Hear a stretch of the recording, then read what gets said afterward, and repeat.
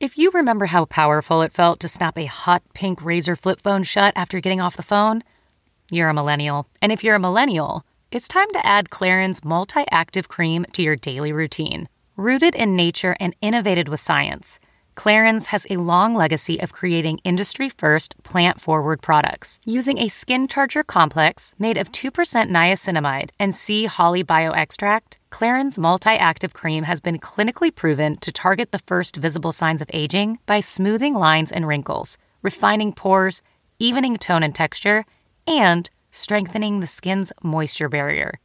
While multi-active creams can't bring back the golden age of boy bands, it can distress your skin. Clarins Multi-Active Cream is available online now. Go to clarins.com/truecrime and get Multi-Active Day and Night Cream for 10% off, a free welcome gift, plus free shipping on your first order. That's clarins.com/truecrime with promo code TRUECRIME.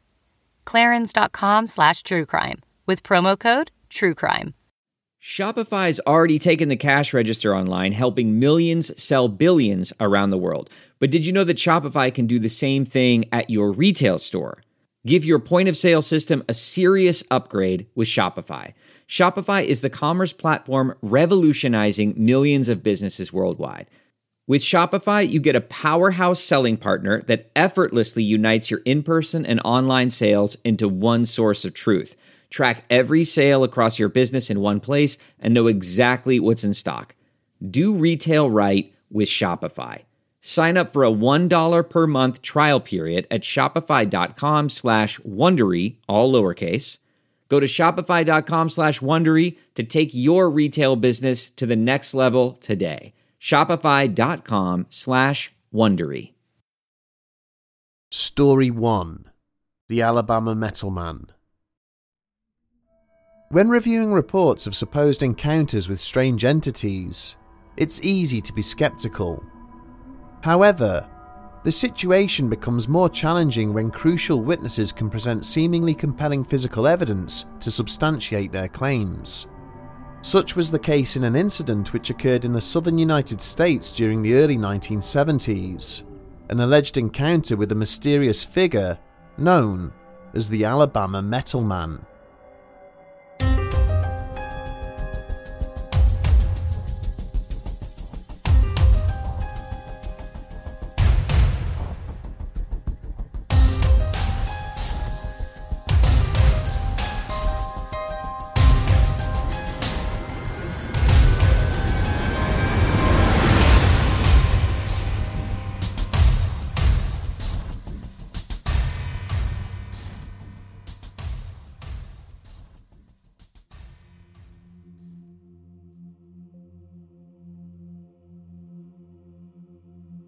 In reported instances of extraterrestrial encounters, a common thread appears to be that there is a consistent disruption to human technology.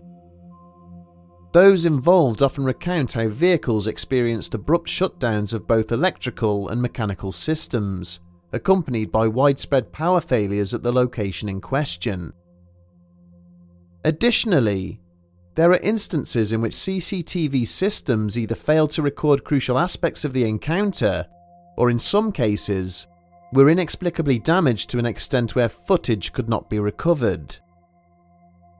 In an era of ever-evolving technology, it's noteworthy that mobile phones, equipped with the ability to capture audio and visual evidence, often seem to fail. Yet in the case we will be examining in this story, the camera in possession of the main witness operated flawlessly. Rather than experiencing malfunctions, the individual involved captured a series of images illustrating what they encountered. These photographs continue to be a source of debate amongst academics and commentators, adding intrigue to the ongoing discourse surrounding the incident. The images themselves appear to depict a being adorned in a metallic suit, which seemed to grant superhuman abilities to whoever or whatever was inside it. A technology which bore no resemblance to anything known to exist at the time the photos were taken, and which has failed to be replicated over half a century since the alleged encounter took place. During the latter half of 1973, Jeff Greenhaw was serving as the chief of police in the small town of Faultville, which is situated in northern Alabama. On the evening of October the 17th, the 26-year-old was just getting ready to settle down for the night when his house phone unexpectedly began to ring. Apologizing to his wife, Greenhaw made his way into the kitchen to take the call, only to hear a hysterical female voice sobbing on the other end of the line, which he did not recognize. Between her labored breaths, the distressed woman demanded that the chief and his officers hurry to a field situated just outside of the town limits, where, she stated, she had just witnessed the landing of a large and unidentified craft. The field in question belonged to a local farmer by the name of Bobby Summerford. For the next few minutes, Greenhaw had done his best to try and calm the unknown caller, before eventually relenting and promising to attend the location in person. Hanging up the phone, he stayed his wife's protestations with reassurances that everything was in order, then grabbed his gun and various other items of equipment before heading out to his truck. Having alerted the officer on duty at the local police station of his intentions, the chief had then driven out of town, heading towards the field described by the woman under an ominous moonlit sky. He couldn't have known it at the time, but what he would witness in the vicinity of that field would forever change his outlook on the possibility of life beyond the stars. Upon his arrival, he spent a good 15 to 20 minutes driving around the pasture, but failed to find anything out of the ordinary. Deciding that he had been sent on a wild goose chase and resolving to find out the identity of the telephone prankster, he eventually began to head back home. But just as he was turning to exit the field, Greenhaw brought his truck to a sudden stop, having caught sight of something out in the darkness. Standing approximately 75 feet from his vehicle, at the end of a small gravel road, was the outline of a lone figure, which appeared to be intently watching him. Initially assuming it was the owner of the property having come out to inquire what he was doing, the police chief maneuvered his truck so the headlights now illuminated the entire track. As he did so, he audibly exhaled in confusion, for the observer was now fully revealed in the vehicle's high beams. It wasn't Bobby Summerford waiting there. In fact, outside of the science fiction movies he had watched growing up, it didn't look like anything he had seen before. In the years following the incident, Jeff Greenhaw would describe the figure he encountered that evening as almost childlike, around 4 feet tall and affecting an odd simian-like gait. The figure appeared to be clad in a loose-fitting and wrinkly metallic overall, accompanied by a headpiece which seamlessly integrated with the rest of the suit. The material comprising the outer layers was remarkably shiny and polished, effortlessly reflecting the headlights being projected from his truck back towards him. Rising up out of the center of the headpiece, there appeared to be a slim metallic antenna of some kind, similar to those found on remote-control vehicles. Completely baffled and amazed by the sight before him, Greenhaw quickly reached into his glove box, taking hold of a Polaroid camera he habitually kept there. Having then alighted from the truck, he began to walk at a brisk pace towards the watching figure, shouting out a friendly greeting as he did so. When this mysterious character did not respond to his words, Greenhaw hesitated, eventually stopping in his tracks. He then proceeded to take 4 pictures. It was as the 4th of the Polaroid photographs was emerging from the camera's slit that the suited figure suddenly turned and began to run. For the briefest of moments, as he watched the retreating silhouette disappearing into the distance, Greenhaw had found himself too stunned to act. Its stiff and awkward movements had been visibly laboured, almost as if it had never travelled with any kind of urgency before.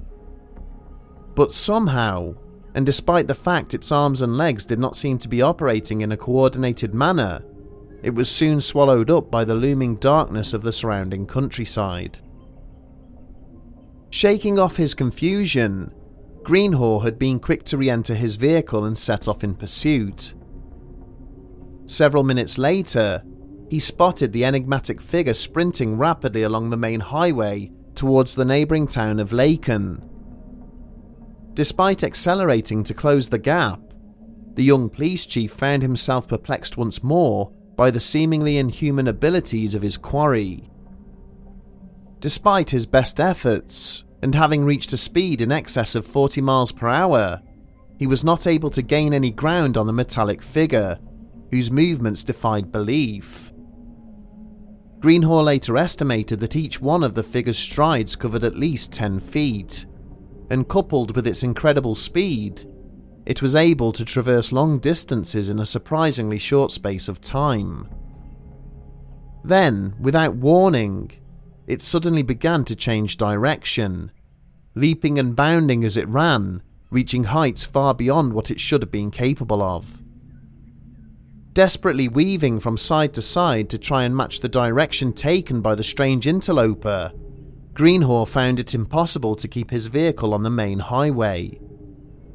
Several minutes later, his truck lost traction, careening into an uncontrolled skid as it veered into a neighbouring field.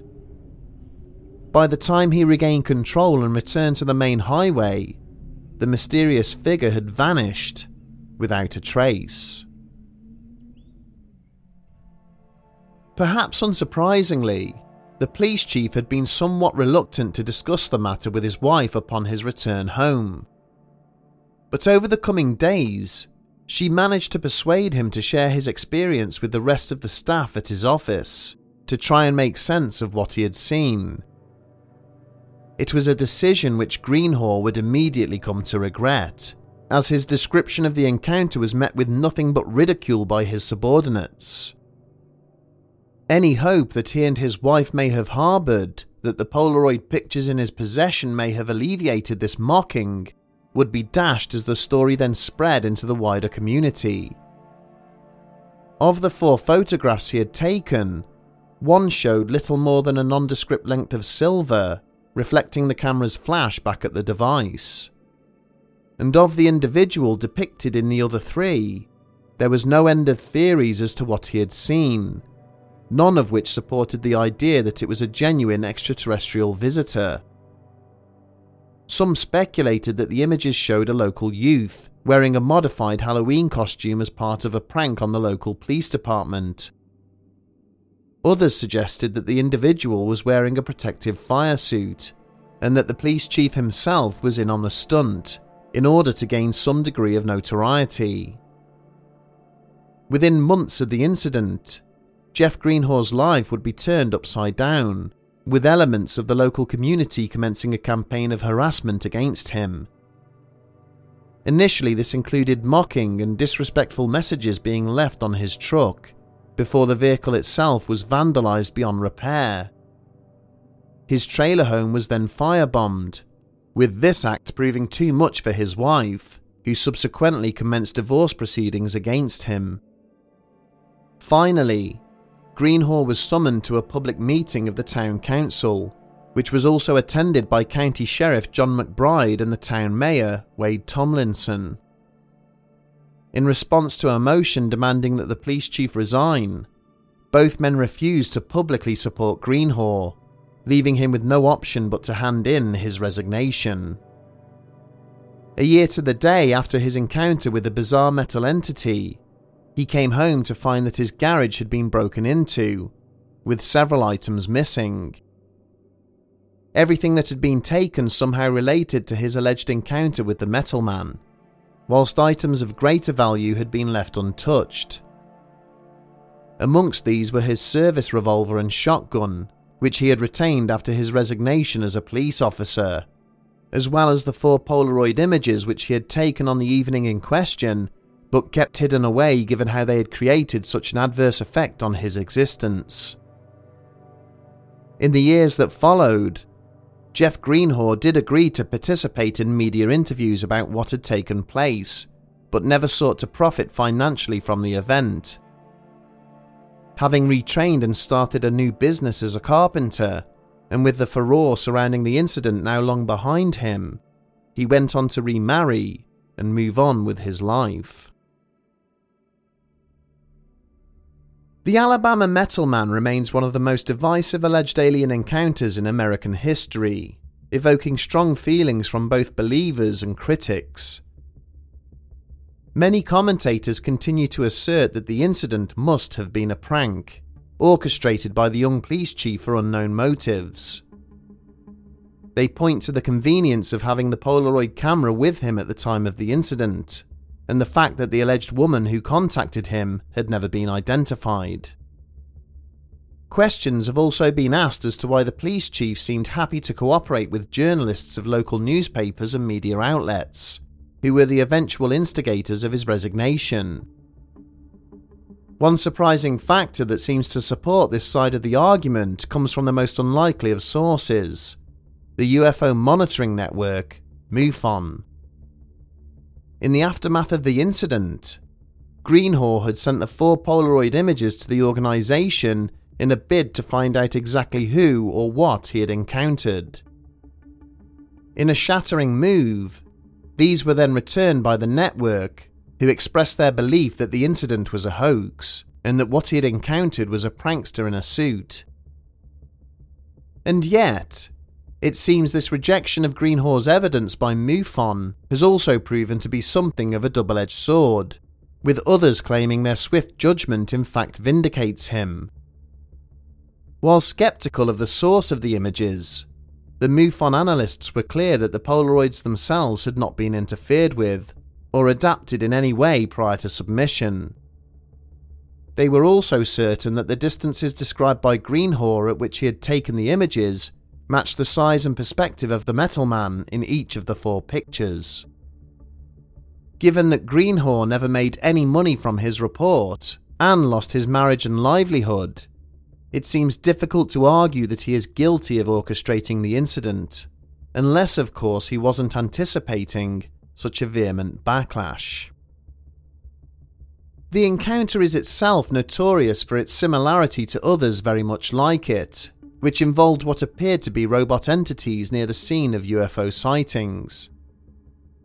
5 years after the incident in Alabama, an almost identical figure was encountered by a member of the public near to an atomic energy site in Risley, Greater Manchester. The only difference was the respective heights of each being, with the one at Risley standing at over 7 feet tall. Even so, that entity was able to incapacitate the vehicle being driven by the witness, producing beams of light from its eyes before then disappearing into the darkness. Years earlier in 1964, hunter Donald Shrum claimed to have been attacked by a group of odd-looking creatures which emerged from a flying saucer he had witnessed landing in Cisco Grove, California. Their number consisted of several small humanoid life forms and 2 much larger entities which appeared to be robotic. These metallic beings were able to render the hunter unconscious for short periods of time, utilizing an unknown gas which they were able to project from their mouths. Both of these encounters seem to suggest that perhaps Greenhaw was fortunate in that the entity he encountered did not choose to engage with him. But what perhaps makes the case of the Alabama Metal Man so notorious is its apparent proximity both in terms of time and distance to a far more distressing event. One which had been reported only 6 days prior, having allegedly taken place within the neighbouring state of Mississippi. An experience in which 2 men claimed to have encountered horrifying creatures and were subsequently taken aboard their extraterrestrial craft. An event that would become known as the Pascagoula incident. Stay tuned for that story.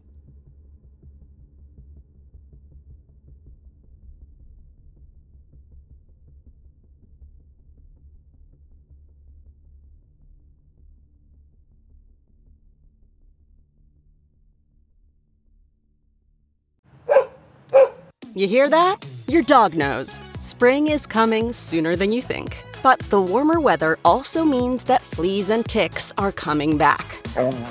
Fleas are an itchy nuisance and can easily get into your home, furniture, and beds, which can be terrible. Ticks are even worse. They're hard to spot but can carry disease and get your dog really sick. PetMeds pharmacists connect directly with your vet to save you time and deliver the best flea and tick products for your pet. PetMeds offers low prices on all flea and tick meds, including NexGard, Simparica, and more. Visit PetMeds.com and use promo code PODCAST to save 40% on your first AutoShip order. That's PetMeds.com, promo code PODCAST for 40% off your first AutoShip order. Hey, it's Kaylee Cuoco for Priceline. Ready to go to your happy place for a happy price? Well, why didn't you say so? Just download the Priceline app right now and save up to 60% on hotels. So whether it's Cousin Kevin's Kazoo Concert in Kansas City, go Kevin, or Becky's Bachelorette Bash in Bermuda, you never have to miss a trip ever again. So download the Priceline app today. Your savings are waiting. Go to your happy place for a happy price. Go to your happy price, Priceline.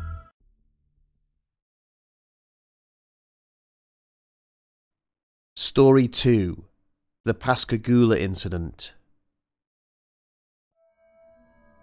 This week on Bedtime Stories, we visit one of the most high-profile alien abduction stories ever to have been made public.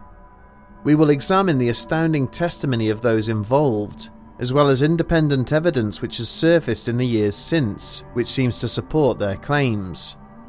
Join us as we delve into the disturbing circumstances of the Pascagoula incident.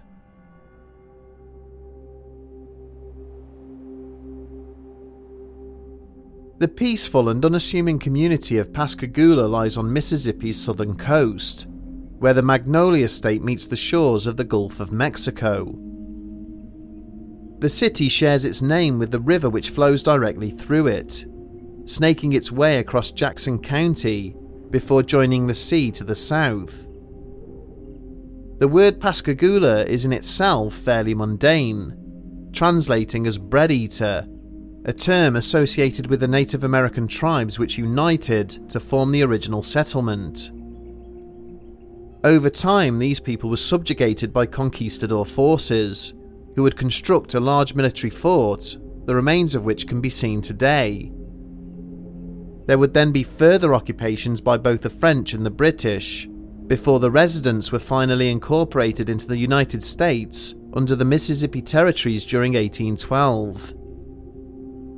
For the most part, Pascagoula has maintained a somewhat quiet and run-of-the-mill outward appearance, attracting very little in the way of any scrutiny or controversy. However, all that would change during the winter of 1973, when a media sensation erupted following a bizarre story related by two local factory workers. Their allegations would propel this otherwise ordinary community to the forefront of national interest, going from a place of relative obscurity to being the site of one of the most high-profile UFO encounters ever recorded on the North American continent. As the sun dipped below the horizon on the evening of October the 11th, 1973, a subtle shift in the air had given the smallest of hints as to what lay ahead. The temperatures had begun to fall more rapidly than usual, signalling the onset of the encroaching winter. Despite this, for the denizens of Pascagoula and its surrounding areas, the overall weather conditions remained largely unremarkable. The skies above were cloudless, with nothing more than a light breeze to accompany a low-hanging full moon, which bathed otherwise dark and ominous spaces in an iridescent glow. And it was this combination of factors which, in the opinion of co-workers Charles Hickson and Calvin Parker, made the perfect conditions for an impromptu session of night fishing. When the pair had finished work at around 5 p.m. that evening, they had immediately collected their fishing gear and headed straight for their favourite spot. The site in question was a small secluded pier, situated within the confines of an old abandoned shipyard, positioned further down the west bank of the river. They had only been fishing for about half an hour when they suddenly became aware of a pulsing blue light, which seemed to be reflecting off a patch of water located further upstream. After previous warnings from the local police, given that the land they were fishing on was privately owned, they had resigned themselves to the likelihood of being asked to move on once again. But to their utter surprise, they instead caught sight of a bizarre-looking aircraft cruising slowly downriver towards them. Calvin Parker would later describe this object as being oval-shaped, approximately 30 feet wide by 8 feet high, with 2 bright blue flashing lights visible on either side of it. As this strange object approached, the 2 men watched on in disbelief as it began to emit a series of soft and indistinct sounds, similar to that of whirring machinery. It was at this time that Hickson and Parker suddenly realised that they were both completely paralysed, discovering that they were unable to even turn to look at one another or comment upon what they were observing. Having continued with its slow and deliberate progress along the surface of the water, the object now came to a stop a short distance away, suspended in the air, hovering silently above the fast-flowing waters beneath it. A small hatch then opened along one side, out of which 3 bizarre-looking entities then emerged, who appeared to somehow float in mid-air alongside their vessel. As this trio began to drift over towards the 2 men, it was clear that they were far from human. Their bodies were broad and stocky, around 6 feet tall, with long thick legs and arms which terminated in crab-like pincers. They had no facial features to speak of, aside from 2 or 3 spikes which seemed to protrude from their heads. They also seemed to be dressed head to toe in rippled metallic suits.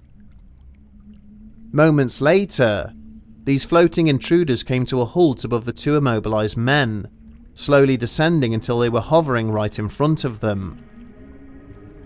Without a sound, they took hold of the 2 fishermen using their pincer-like hands, effortlessly lifting them into the air as if gravity had ceased to be a factor. Hickson and Parker would both later describe feeling an eerie sense of calm as this took place, almost as if they had been drugged. Through the overwhelming euphoria they were now experiencing, the 2 friends realised they were travelling through the air just above the river's surface, towards the craft that the 3 entities had emerged from. Upon passing over the threshold of the open hatchway, they both immediately blacked out. When Hickson and Parker later regained consciousness, they discovered they were now lying back on the wooden surface of the pier, with no sign of the strange craft or its occupants. Calculating that roughly 20 minutes had elapsed since they had first seen the vessel heading towards them, the 2 fishermen grabbed their belongings and quickly fled the shipyard. Having resolved to report the matter to the authorities, their first instinct was to contact the Kessler Air Force Base, which was located a short distance away in nearby Biloxi. But the officer on duty there had treated them with a high degree of skepticism, stating that what they were reporting was not something the military would be prepared to get involved in.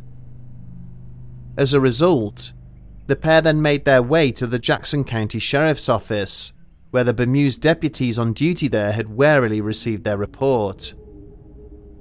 Unsure of how to proceed, these officers in turn contacted Sheriff Fred Diamond, who decided to make his way down to the station to gauge the truthfulness of the 2 complainants. Assessing their initial account, Diamond had suspected that the witnesses might be drunk, with Hickson having admitted to consuming whiskey in the immediate aftermath of the incident. In sharp contrast, the younger of the 2 men had remained silent throughout the interview, with Calvin Parker choosing not to engage at any point with the investigating officers. Diamond then suggested a brief rest period before stepping out. But unbeknown to the two men, he had left the microphones and tape recorders in the interview room running. Diamond had hoped that in secretly recording the men, he would then hear evidence that they had made the whole thing up in search of possible fame or notoriety. However, much to his surprise when he listened back to the tape, the two men talked candidly amongst themselves about what they had experienced and the parts of the encounter that they could remember. The terror in their voices was abundantly evident. The sheriff then decided to conduct a further interview with the intention of identifying inconsistencies within their first account. Diamond listened in silence as an animated Hickson suggested that their abductors must have used injections to pacify them, rolling up his shirt sleeves to reveal tiny intravenous marks on his arms. He described his captors as lacking eyes or ears, possessing only slits where their mouths should have been, and stated that their movements seemed almost inorganic, rather more robotic in nature.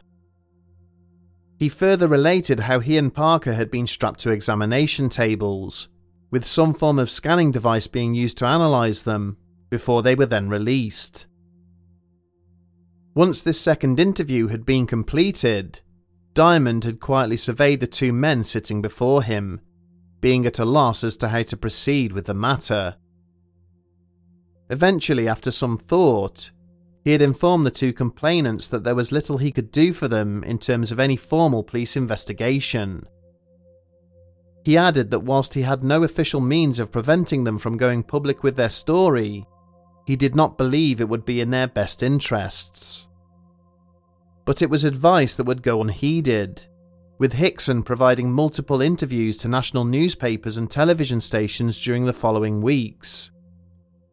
Both men would also go on to give numerous public talks and publish books about the incident. These actions would inadvertently elevate their little-known city to a place of extraterrestrial infamy. The wider phenomenon of alleged alien abduction is something of a polarising subject, with the accounts of those involved often doing little to assuage the sense of stigma that surrounds it. For those who do not believe in extraterrestrial life, any minor point of contradiction or confusion within such a testimony immediately discredits it. Skeptics often make the rather arrogant assumption that aliens would follow the same logic as human beings or think in the same way, and question why they would carry out a specific action which would otherwise make little sense to us. Conversely, for those who do embrace the idea of the existence of extraterrestrial life, anything that can be found to support the statements of abductees is taken as evidence that the event must have taken place. This is to say that there is a high degree of assumption and naivety on both sides of the argument. The Pascagoula incident is no exception to this age-old standoff, and is perhaps the most polarising of these alleged encounters, in no small part due to the very different way in which the two abductees reacted to what they said had transpired. Charles Hickson was viewed by many members of his local community to be a truthful and compelling witness, maintaining his account right up until his death in 2011. He did, however, refuse to participate in an official polygraph test as a way of supporting his story, despite having been requested to do so by those investigating his case. Hickson also demonstrably altered and embellished certain parts of his testimony over the years, claiming that further details had revealed themselves as he continued to reflect on the event.